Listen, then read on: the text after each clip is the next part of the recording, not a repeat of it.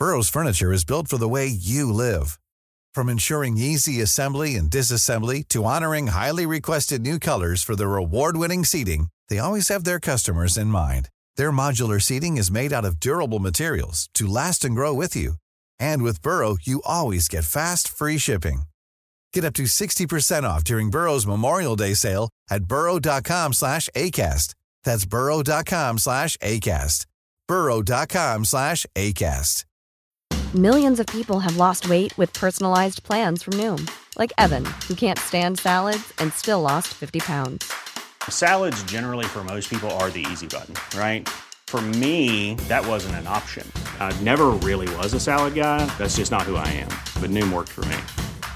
Get your personalized plan today at Noom.com. Real Noom user compensated to provide their story. In 4 weeks, the typical Noom user can expect to lose 1 to 2 pounds per week. Individual results may vary.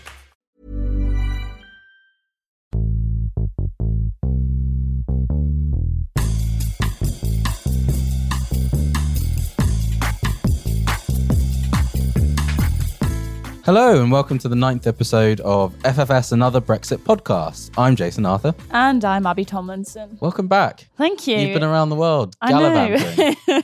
And now I'm back. So. Yeah, great to have you back. So we're here to give you all of the latest developments, thoughts and feelings on the increasingly nerve-wracking Brexit debate. But not as you know it. As regular listeners know, our campaign is different and this podcast strives to be too. So week on week, we've been bringing you new, interesting and diverse voices and perspectives.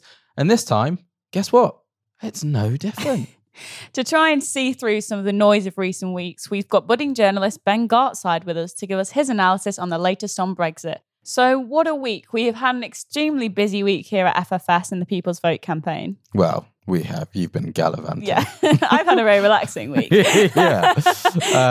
But what did we do? Well, last week, FFS joined forces with Our Future, Our Choice, and we took a group of young people to meet with Tom Watson and Jo Swinson to talk about getting more young people engaged in democracy and to ask leading politicians why they can't just work together to stop No Deal. It was good. I did hear it was an extremely productive session, and I'm glad at least some politicians are listening. So, Boris Johnson, if you want to meet, we have lots of young people with things to say to you. Yeah, lots of things to say to you. But yeah, it was good. It was good, and it was refreshing to hear politicians being prepared to say they put down party allegiances for the greater good of the country. I'm not sure whether anyone's going to listen to them, sadly. But at least that Jo and Tom, thank you for saying that. And then more broadly, the People's Vote campaign, we made the headlines last week rather, for the launch of our Farmers for a People's Vote campaign, which kicked off with a rather unusual stunt. I didn't think when I joined FFS that I'd be part of a campaign that was involved with herding a flock of sheep down Whitehall, but there you go. Yeah, no, it's odd. but is it the oddest thing that's happened in the Brexit world? Probably not. That is true. We should point out that no sheep have been harmed in the campaigns for a People's Vote. They had a lovely day out in central London. Yeah, it was great for them.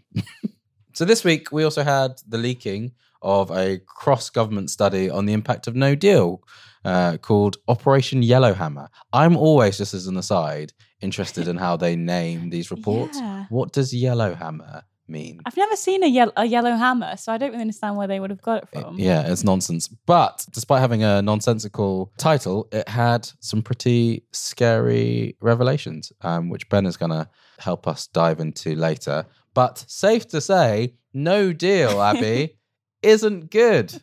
No, it's not looking great. No. So onwards, FFS. Over the next 7 days, FFS is all over the place.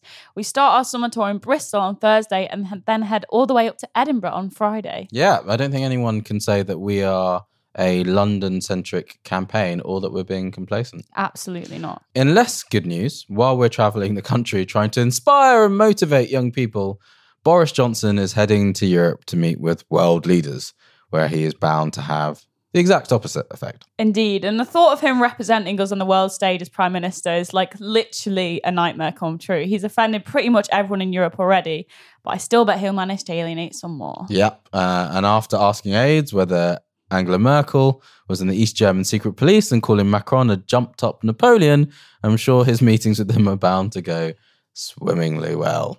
Fun times ahead. And lastly, we also have the Big Tent Ideas Festival next week. Our very own Amanda and Izzy will be taking part in a session on future leaders.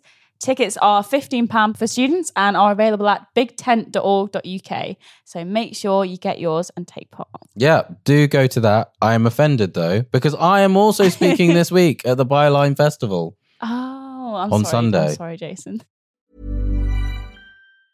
It's that time of the year. Your vacation is coming up. You can already hear the beach waves, feel the warm breeze, relax, and think about work. You really, really want it all to work out while you're away. Monday.com gives you and the team that peace of mind. When all work is on one platform and everyone's in sync, things just flow. Wherever you are, tap the banner to go to Monday.com. When you're ready to pop the question, the last thing you want to do is second-guess the ring.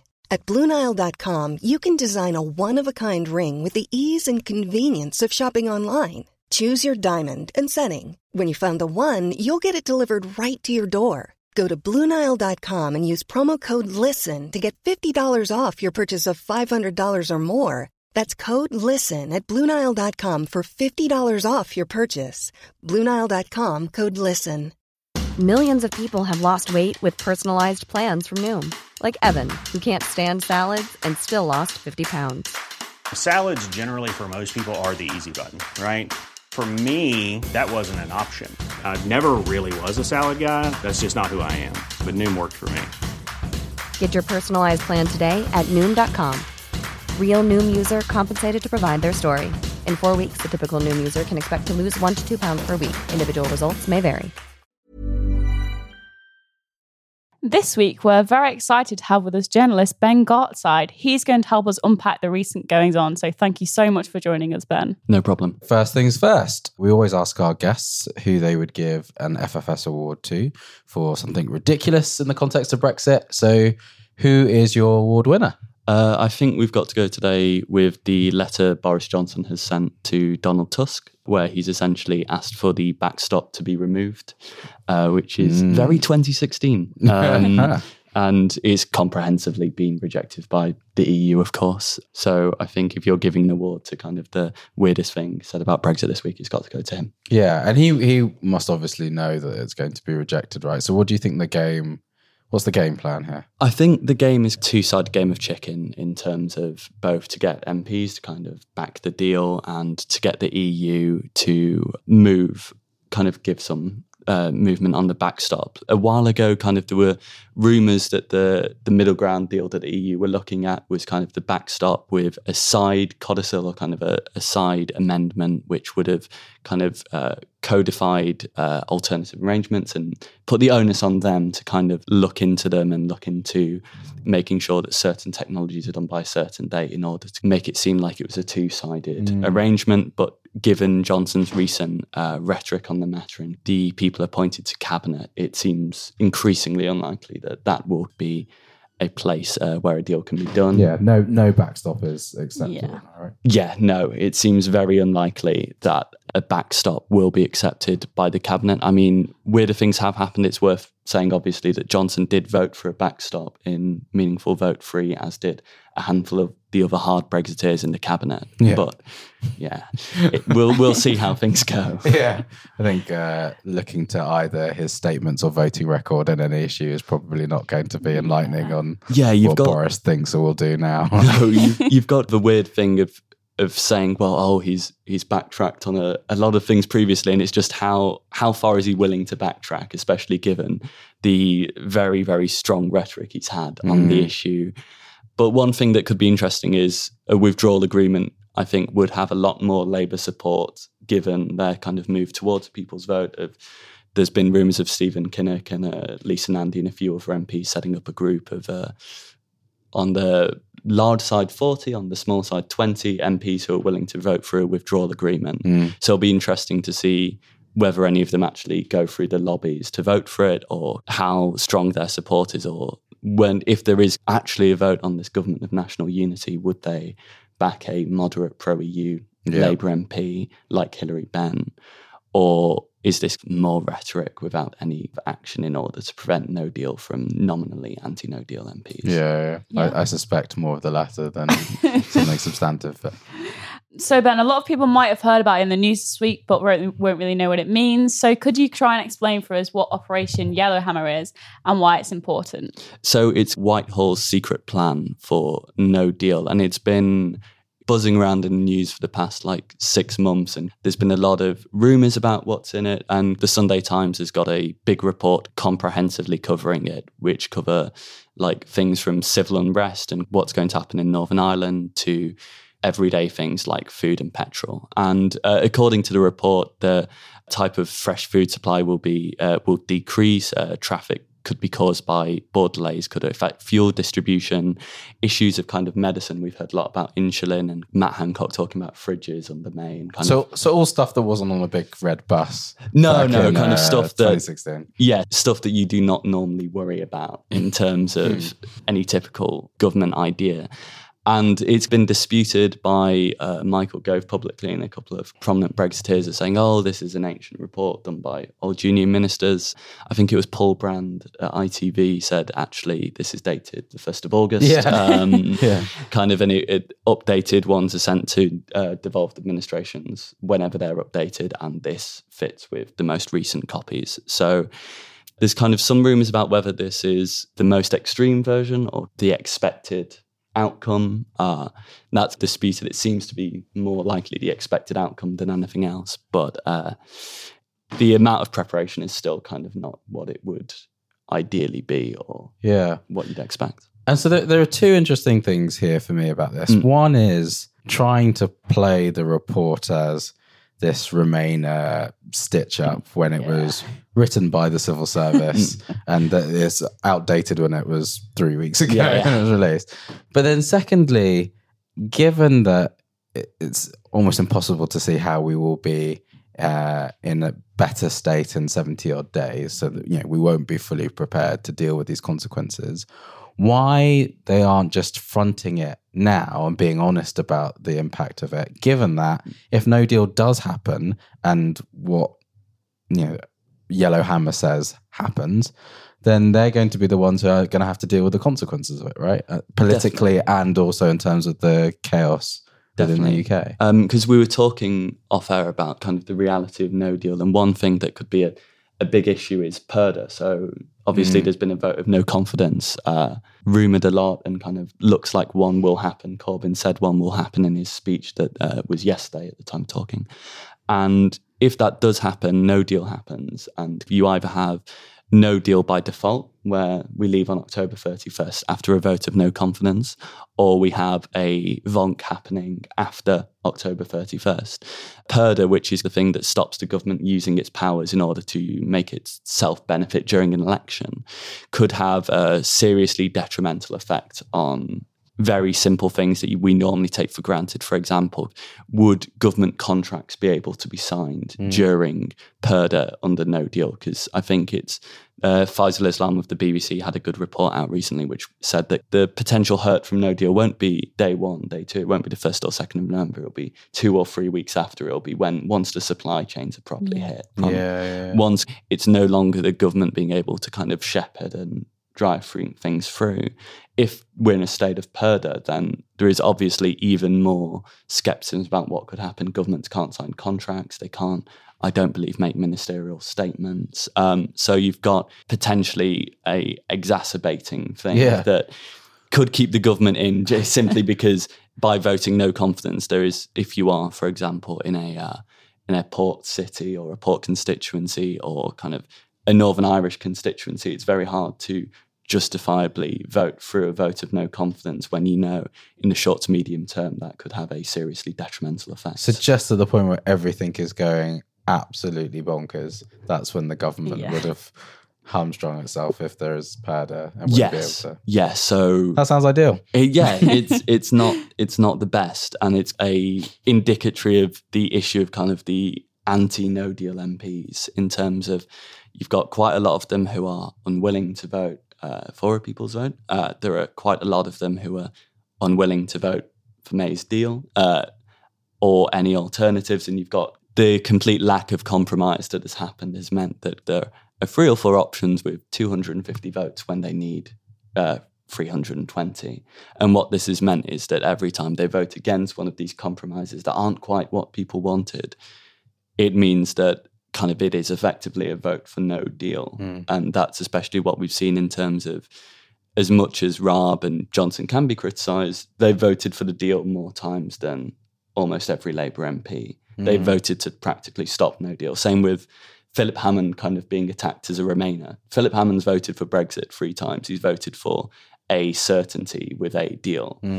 The MPs attacking him now, who were very happy to vote against MV1 and MV2, it's very unclear what kind of they've done practically to stop what will be kind of potentially calamitous situations. Considering you've been like working at the centre of this all and broken some really important stories on Brexit, for example, like, you know, Liam Fox planning to scrap food standards to win the trade deal with Trump. What do you think was the most shocking news story on Brexit in the last few months? Because we've had quite a few. There's a lot there. I think potentially kind of the ferry story and stuff around kind of no deal and transport. And I think one that's slipped through a net a bit is preparing businesses and preparing groups like that. Because one thing that wasn't quite noticed in the reshuffle is that there is now, if I remember correctly, no business minister who was there pre-May, which means you've got a lot of ministers who are completely new to their department. They don't have a clue. You've got a lot of advisory groups like Make UK, who I think are in favour of revoke, the CBI, who are in favour of a deal. There's no hard Brexit business group. It's a contradiction. You have a lot of those groups who've kind of got a lot more institutional knowledge than their ministers, who are in a lot worse situation. Like the Lib Dems recently did a campaign. I think it was only 3 out of 10 exporters had the correct tax numbers for exporting across Calais. And this is now apparently been rectified, but it kind of speaks to the wider issue of just general unpreparedness and stuff that you physically can't prepare for. It's not a matter of the government aren't doing enough or private businesses aren't doing enough. It's kind of, you can't game every strategy and every solution, and the reactiveness of government and the ability for the government to be reactive is going to be absolutely crucial if we do have no deal. And I think I was chatting to one Labour advisor who works around Brexit, and he was telling me a while ago that, I'm prepared for the inquiry. I'm prepared for when the government has to go in front of a select committee or go in front of a big committee and say, this is what happens, this is why X, Y, Z has happened. So I think general preparedness and the amount that we've allowed no deal to kind of seem as a feasible solution, where no deal is a medium state that will then see nothing kind of occur. We will have to go back and negotiate with the EU if no deal does happen. And if no deal does happen, there is no way in hell that the negotiating hand will be stronger after it. So there are a lot of things there, but I think the ability for people to be duped into the sense of kind of there is a maximum amount of preparedness. There is a state of preparation where we are ready for no deal. There will never be a readiness for no deal. There will just be a medium ground, a shade of grey. Yeah. Well, there are many grounds on which you can criticise Theresa May, but one of the ones that hits me the most is the amount of time she spent saying that no deal was better than a bad deal, only then to getting closer to the end of her reign, obviously switched tack.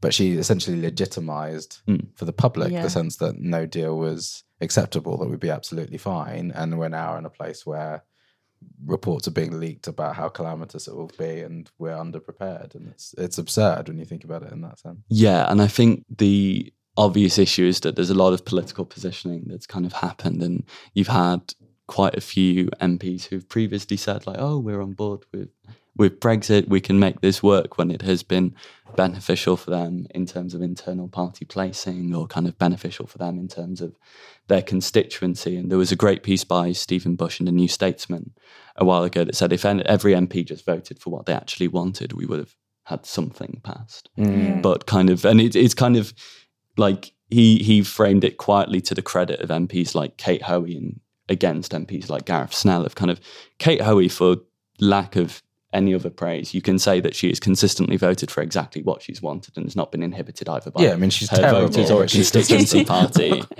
While Gareth Snell has continuously tried to and failed to walk a tightrope where kind of asking for May's deal to be brought back when it would have been incredibly helpful for the courses in favour of a deal to actually counter the narratives of Steve Baker and the European Research Group. If you'd said at the time, like, I'm a Labour MP and I really support this deal, there is kind of a lot of people who have said things that weren't beneficial to their overall cause because it was beneficial for them in a short period. Yeah. Or if a certain thing was going to happen, they needed it to happen. I think it speaks overall to the idea of everyone is expecting the other side to compromise, and because of that, the default will happen, and virtually no one wants the default. It's nobody's first choice.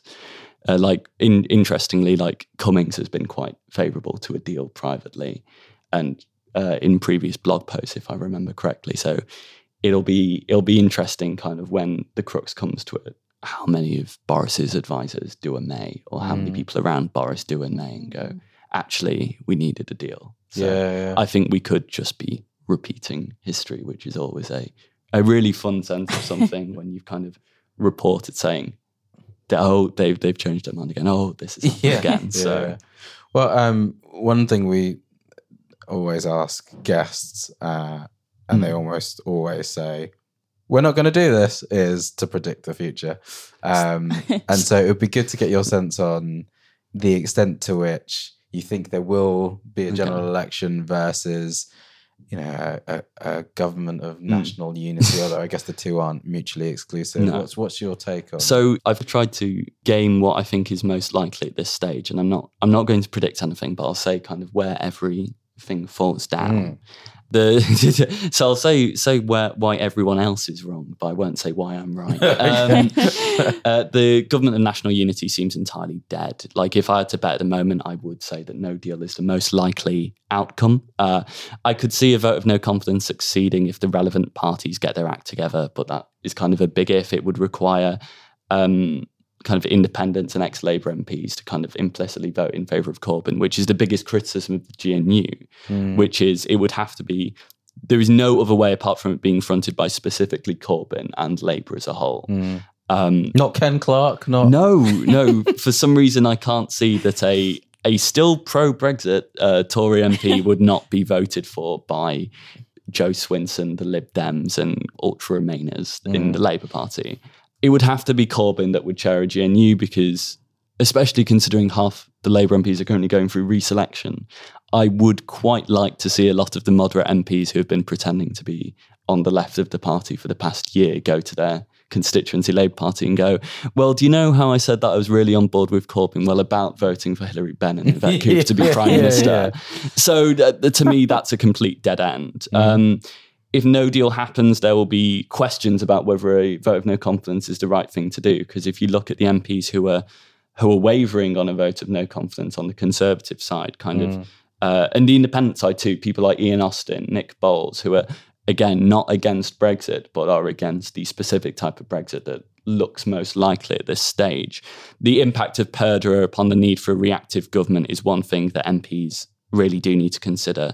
I've put funnily, and then I've put 4 question marks after it. But funnily enough, even if a vote of no confidence does happen, it will exacerbate how bad no deal is, but will undeniably cause the confidence of the government to dwindle in and outside of Parliament.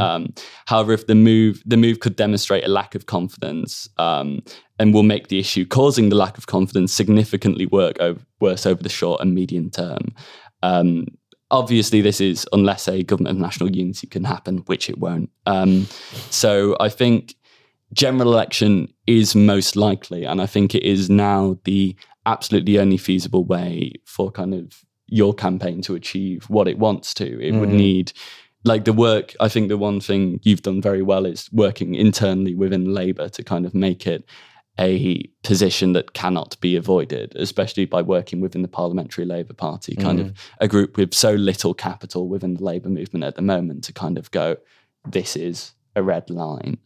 So I think kind of the only way your campaign can succeed is now via a Labour government or kind of via a short-term unity government that I think would only be able to occur after an election, specifically because I think there needs to be a specific vote for a majority of pro-EU MPs or pro-EU parties for that to occur. But overall, I don't know. I don't think anyone knows. I think the ability to predict politics has gone so badly wrong. I remember being chatting to two very senior journalists at the time of the Tory leadership election, both of whom were telling me absolutely confidently that Matt Hancock was going to win. So I will hesitate from making a prediction, but I think there's kind of multiple reasons why alternative things will fall down. Great. And finally, you mentioned a bit there, but we're genuinely interested in sort of what your view of both FFS and the People's Vote campaign has been over the last year or so. What do you think has worked and what hasn't worked, in your opinion? So kind of to expand on my earlier thoughts, kind of what has worked is kind of lobbying within the Labour Party and kind of being that at times kind of critical, but kind of critical friend and saying like, we are fine to back Corbyn. There are loads of people now around the shadow cabinet who are openly saying, like John McDonnell had an interview this morning saying that he'd campaigned for Remain. I don't think anyone would have seen that kind of in 2015, like John McDonnell waving the 27-starred flag. But kind of the ability to campaign within Labour and make it so that a People's Vote is unavoidable if a Labour government does get in is something that's been incredibly strong. But what I would say is kind of a weakness, and I think it is counterintuitive to the nature of a campaigning for a specific thing, but kind of the inability to compromise. I think one of the worst moves by the campaign kind of was during the EAF the vote, where kind of it was quite explicitly obvious that in the indicative votes that kind of pro-EU MPs had been whipped to vote against EAF, because while very beneficial to the narrative of the People's Vote of going, it's the most popular option apart from May's deal, it did also mean that the most popular option was a referendum, which had been ruled out so many times by Theresa May, and then her withdrawal agreement, which kind of led to her continuously trying to sell the deal to Labour, which led to her being no confidence. Obviously, kind of hindsight is 2020, but I think the inability of all MPs, and I do kind of mean all MPs from your Schengen would be great for the UK to kind of, I don't see the problem of not having insulin, like the inability for anyone to make kind of a political coalition that exists over 320 MPs has been a real indictment over the political system over the past 3 years. That is very interesting. And it's I guess a tension at the heart of Brexit, right? Is there a softer middle ground form of Brexit that is acceptable, or is it you're in or you're out? And I guess we're very much in we want to be in. So to the extent that we haven't compromised, you're probably right on that front. But really interesting. Thank you for joining us. And I'm sure it's going to be a busy few months for journalists and campaigners alike. And more 6:30 meetings. Probably go on holiday for the next month, no? Great. So thanks once again to Ben, and thank you to you for listening to our little podcast once again. Make sure to tell your friends and join us again next week for more insight on the Brexit chaos. Goodbye. Goodbye.